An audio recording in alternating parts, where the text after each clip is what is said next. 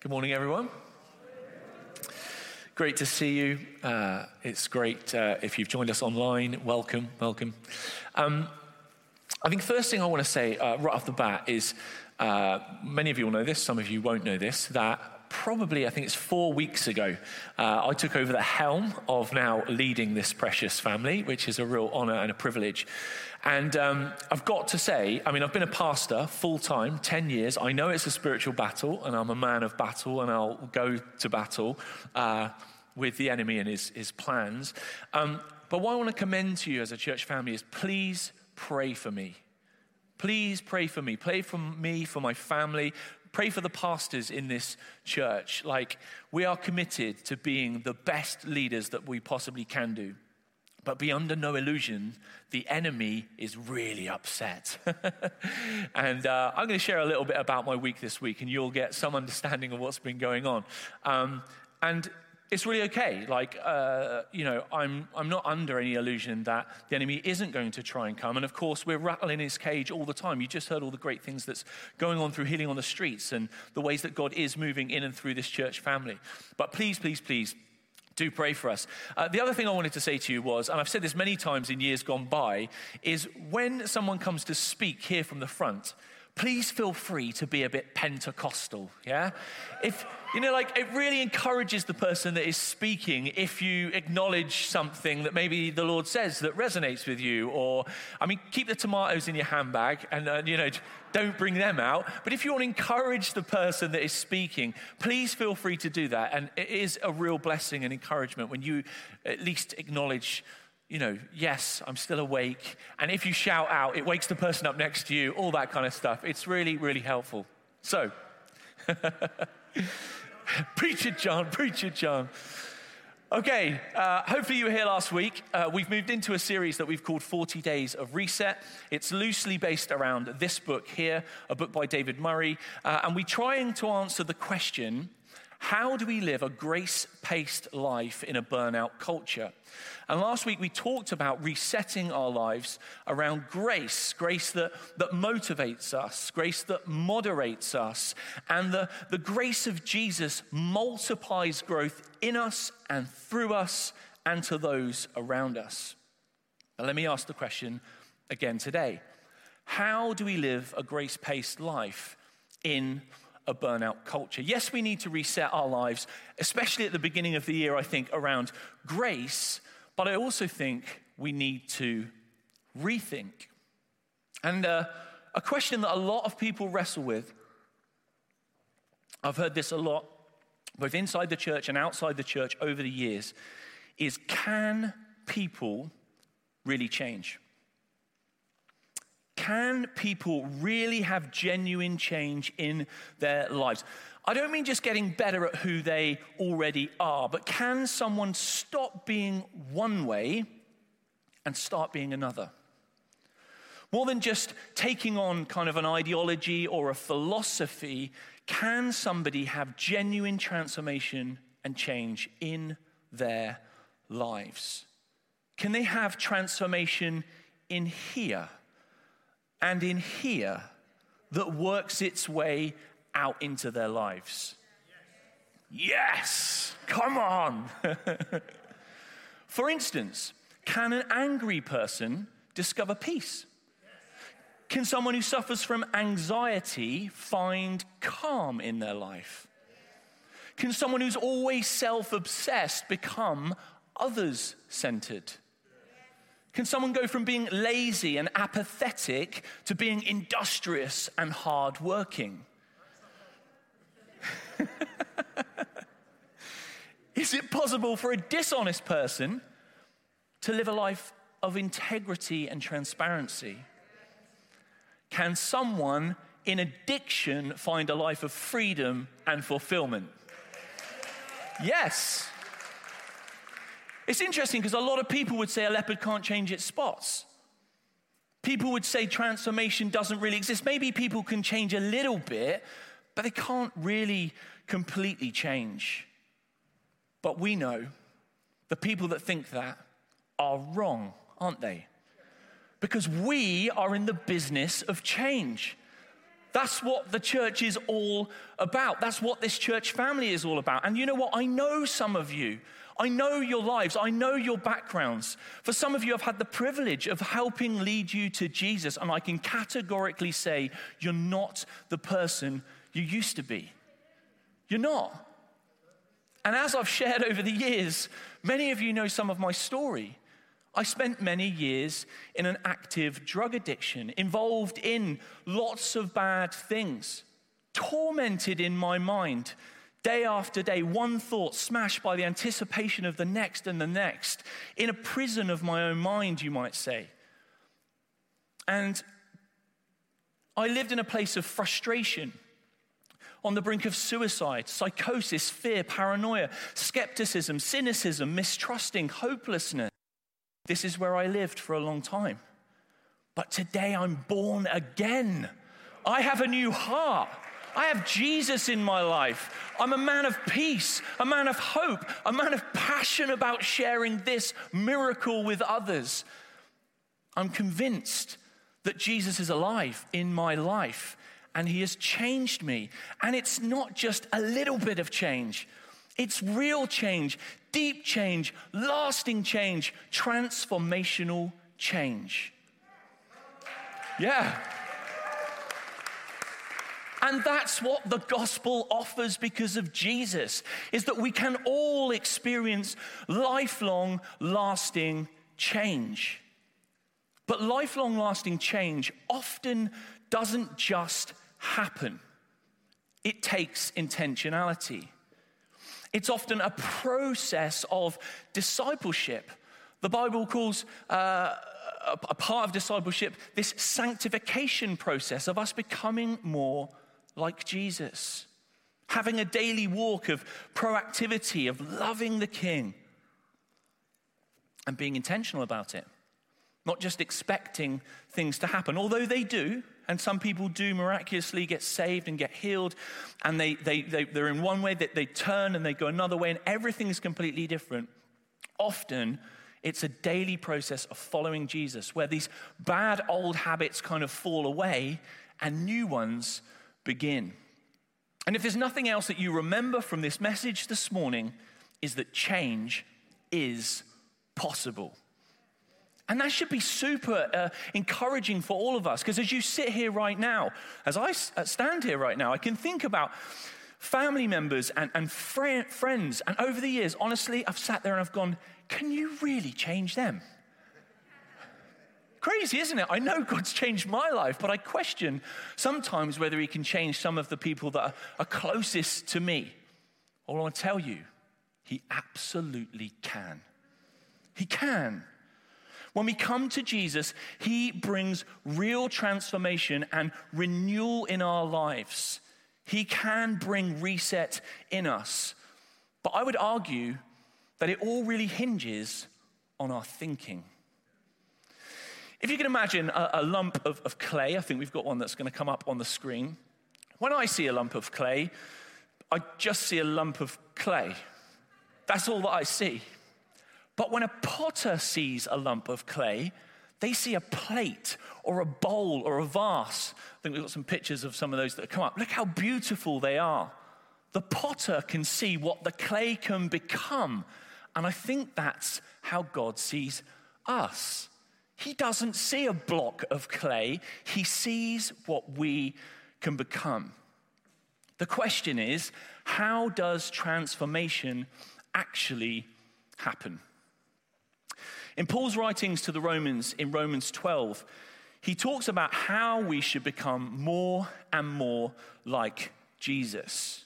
Romans 12, verses 1 and 2, this is verse 1. It says, "Therefore, I urge you, brothers and sisters, in view of God's mercy, to offer your bodies as a living sacrifice, holy and pleasing to God. This is your true and proper worship." Now, sometimes we think of worship, don't we, as the 20, 30 minutes as we sing songs together when we gather. And of course, that is part of worship, but worship is way more than that. Worship is how we treat others. Worship is how we deal with the tasks that are put before us. Worship is how we handle our money. Worship is how we handle our family. Worship is how we handle disagreements. Worship is how we handle our life day in and day out. The first verse in Romans here is basically saying, let our lives be worship, a living sacrifice as we honor God. Verse 2 says this.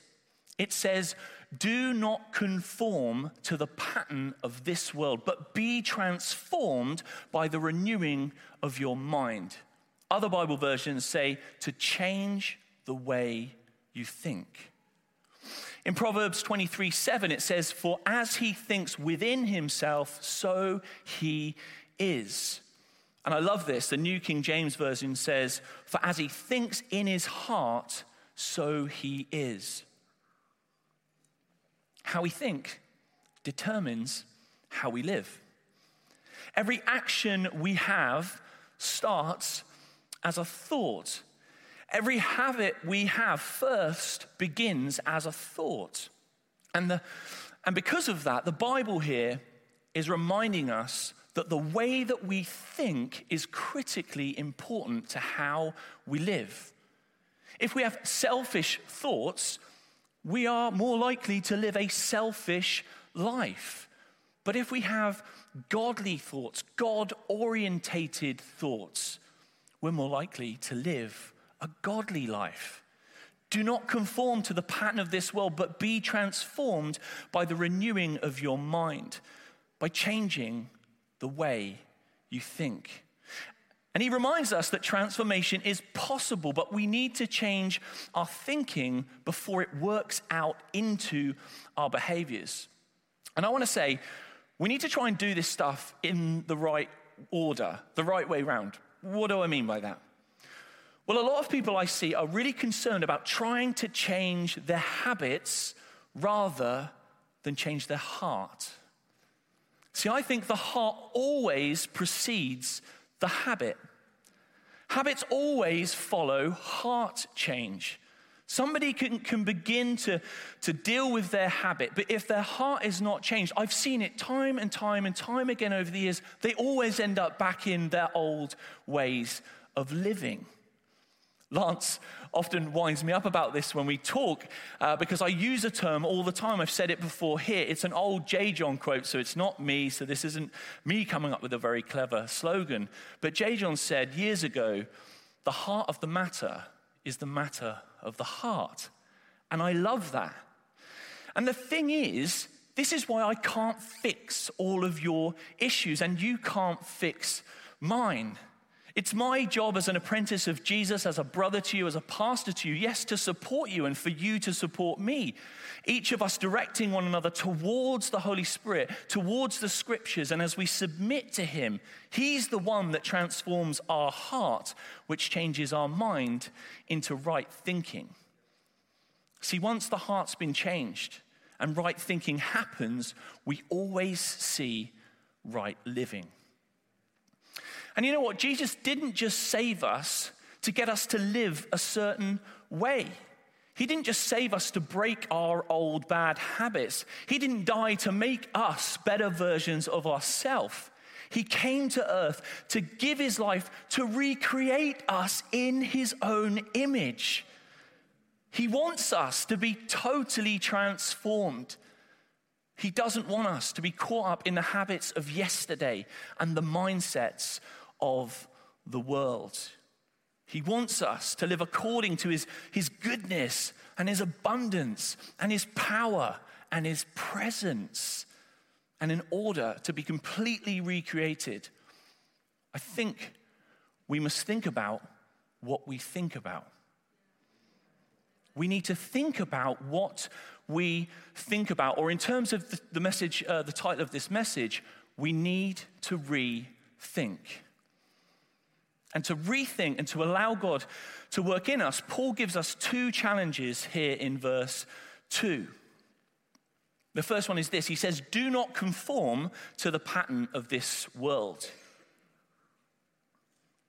In short, he's saying, refuse refuse to think like the world thinks.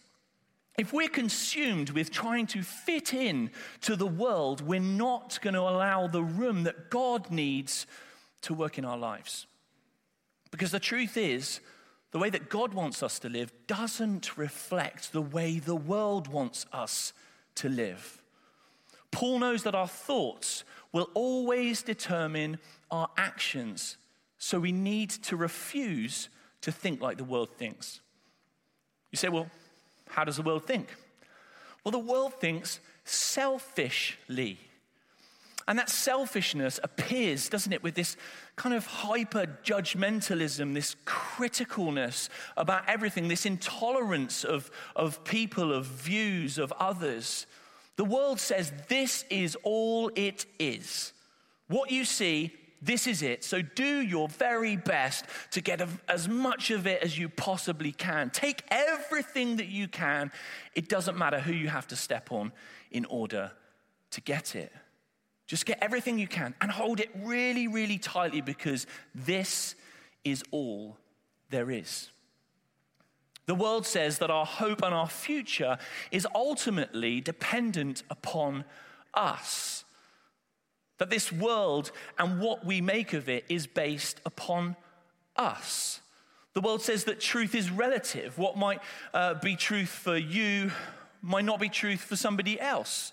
The world says that your circumstances define right and wrong. That's the way the world works. But that's not God's way. Our task as apprentices to Jesus is to learn to identify worldly thinking, which I call stinking thinking, and refuse to allow it to be the norm for us. If you're wondering who's directing your thoughts, the world or God, here's a simple test. If your thinking leads you to despair, it's not from God. If your thinking leads you to fear and worry, it's not from God. If your thinking leads you to embrace anxiety and stress, it's not from God. If your thinking leads you to doubt rather than faith, it's not from God. Paul wants us to understand right thinking always leads to a greater understanding of God's love, His grace, His mercy, His power, His forgiveness, His holiness, His majesty. If your thinking leads you to think more about God or more about that, then you're on the right track. So the first challenge from Paul in Romans 12:2 is to refuse to think like the world. The second challenge is this: be transformed by the renewing of your mind. In essence, be determined to think like God thinks. So you ask, how does God think? Good question. God's thoughts are higher than ours. God's thoughts are greater than ours. God's thoughts are full of hope. God's thoughts are full of grace and mercy. God's thoughts are about abundant living from a place of joy that comes directly from knowing Him. God's thoughts are so much grander than our thoughts.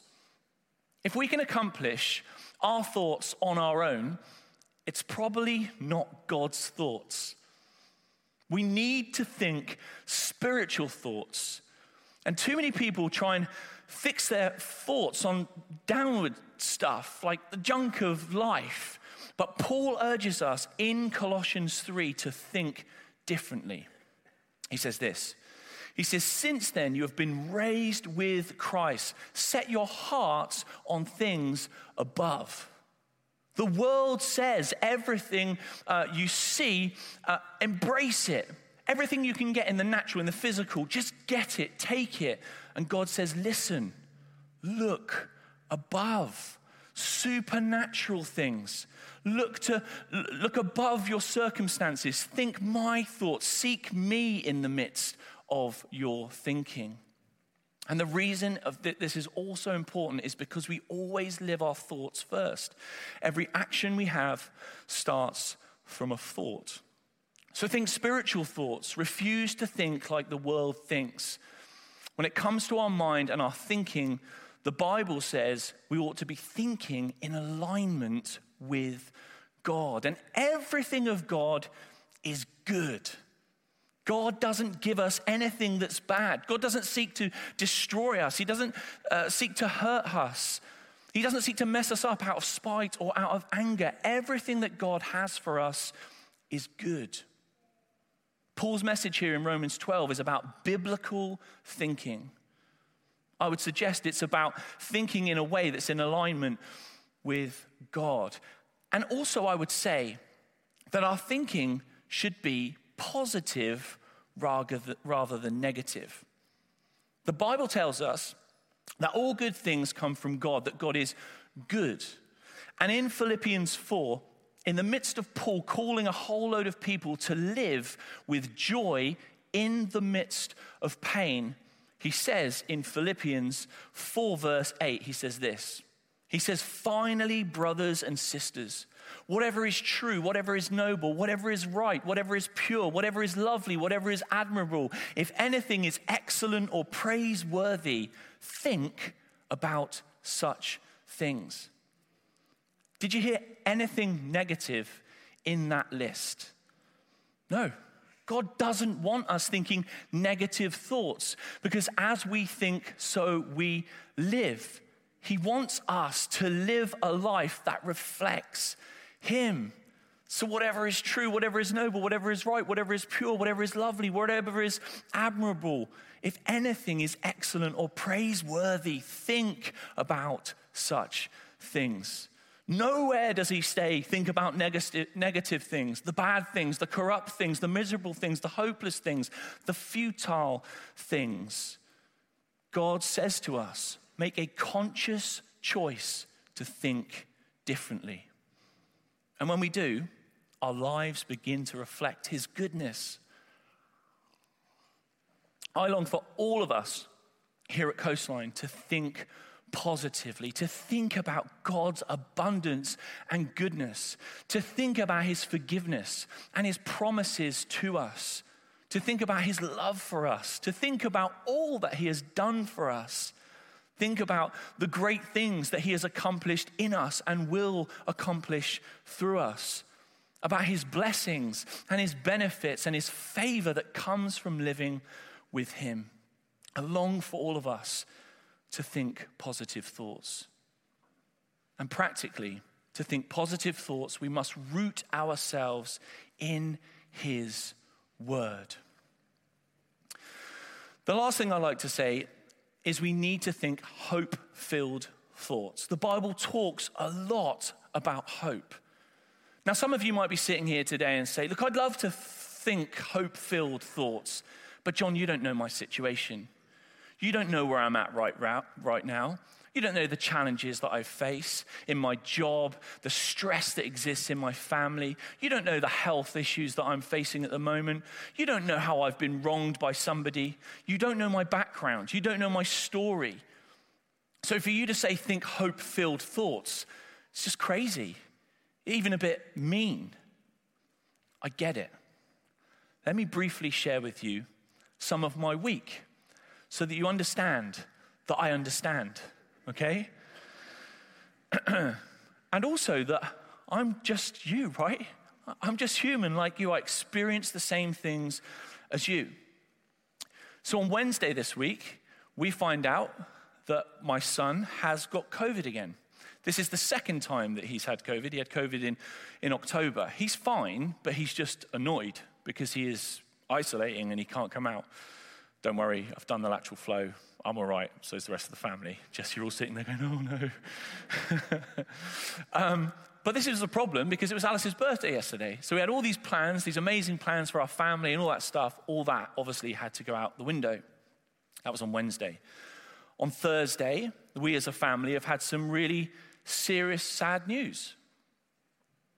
And I can't talk about that right now, but it's affected us. It's difficult life stuff. And then on Friday, I was going to a pastor's meeting, a vineyard pastor's meeting in, where was I going? Whiteley. And I was involved in a major incident on the A31 where I tried to help save a man's life and he died in front of me.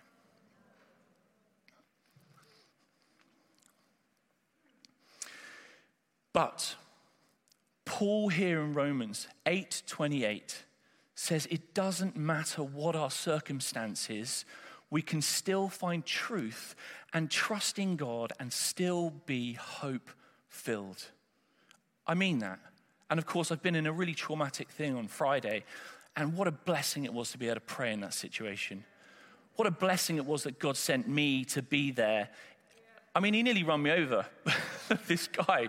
So there was also a bit of craziness going on there. But the fact that I got to pray, the fact I've been able to reach out to some of the other people that were involved in this, the fact I'm going to meet with some of them because they are, for sure, way more traumatized about what they saw than I am. But what a privilege that I can be in that situation and still know hope when all seems hopeless. See,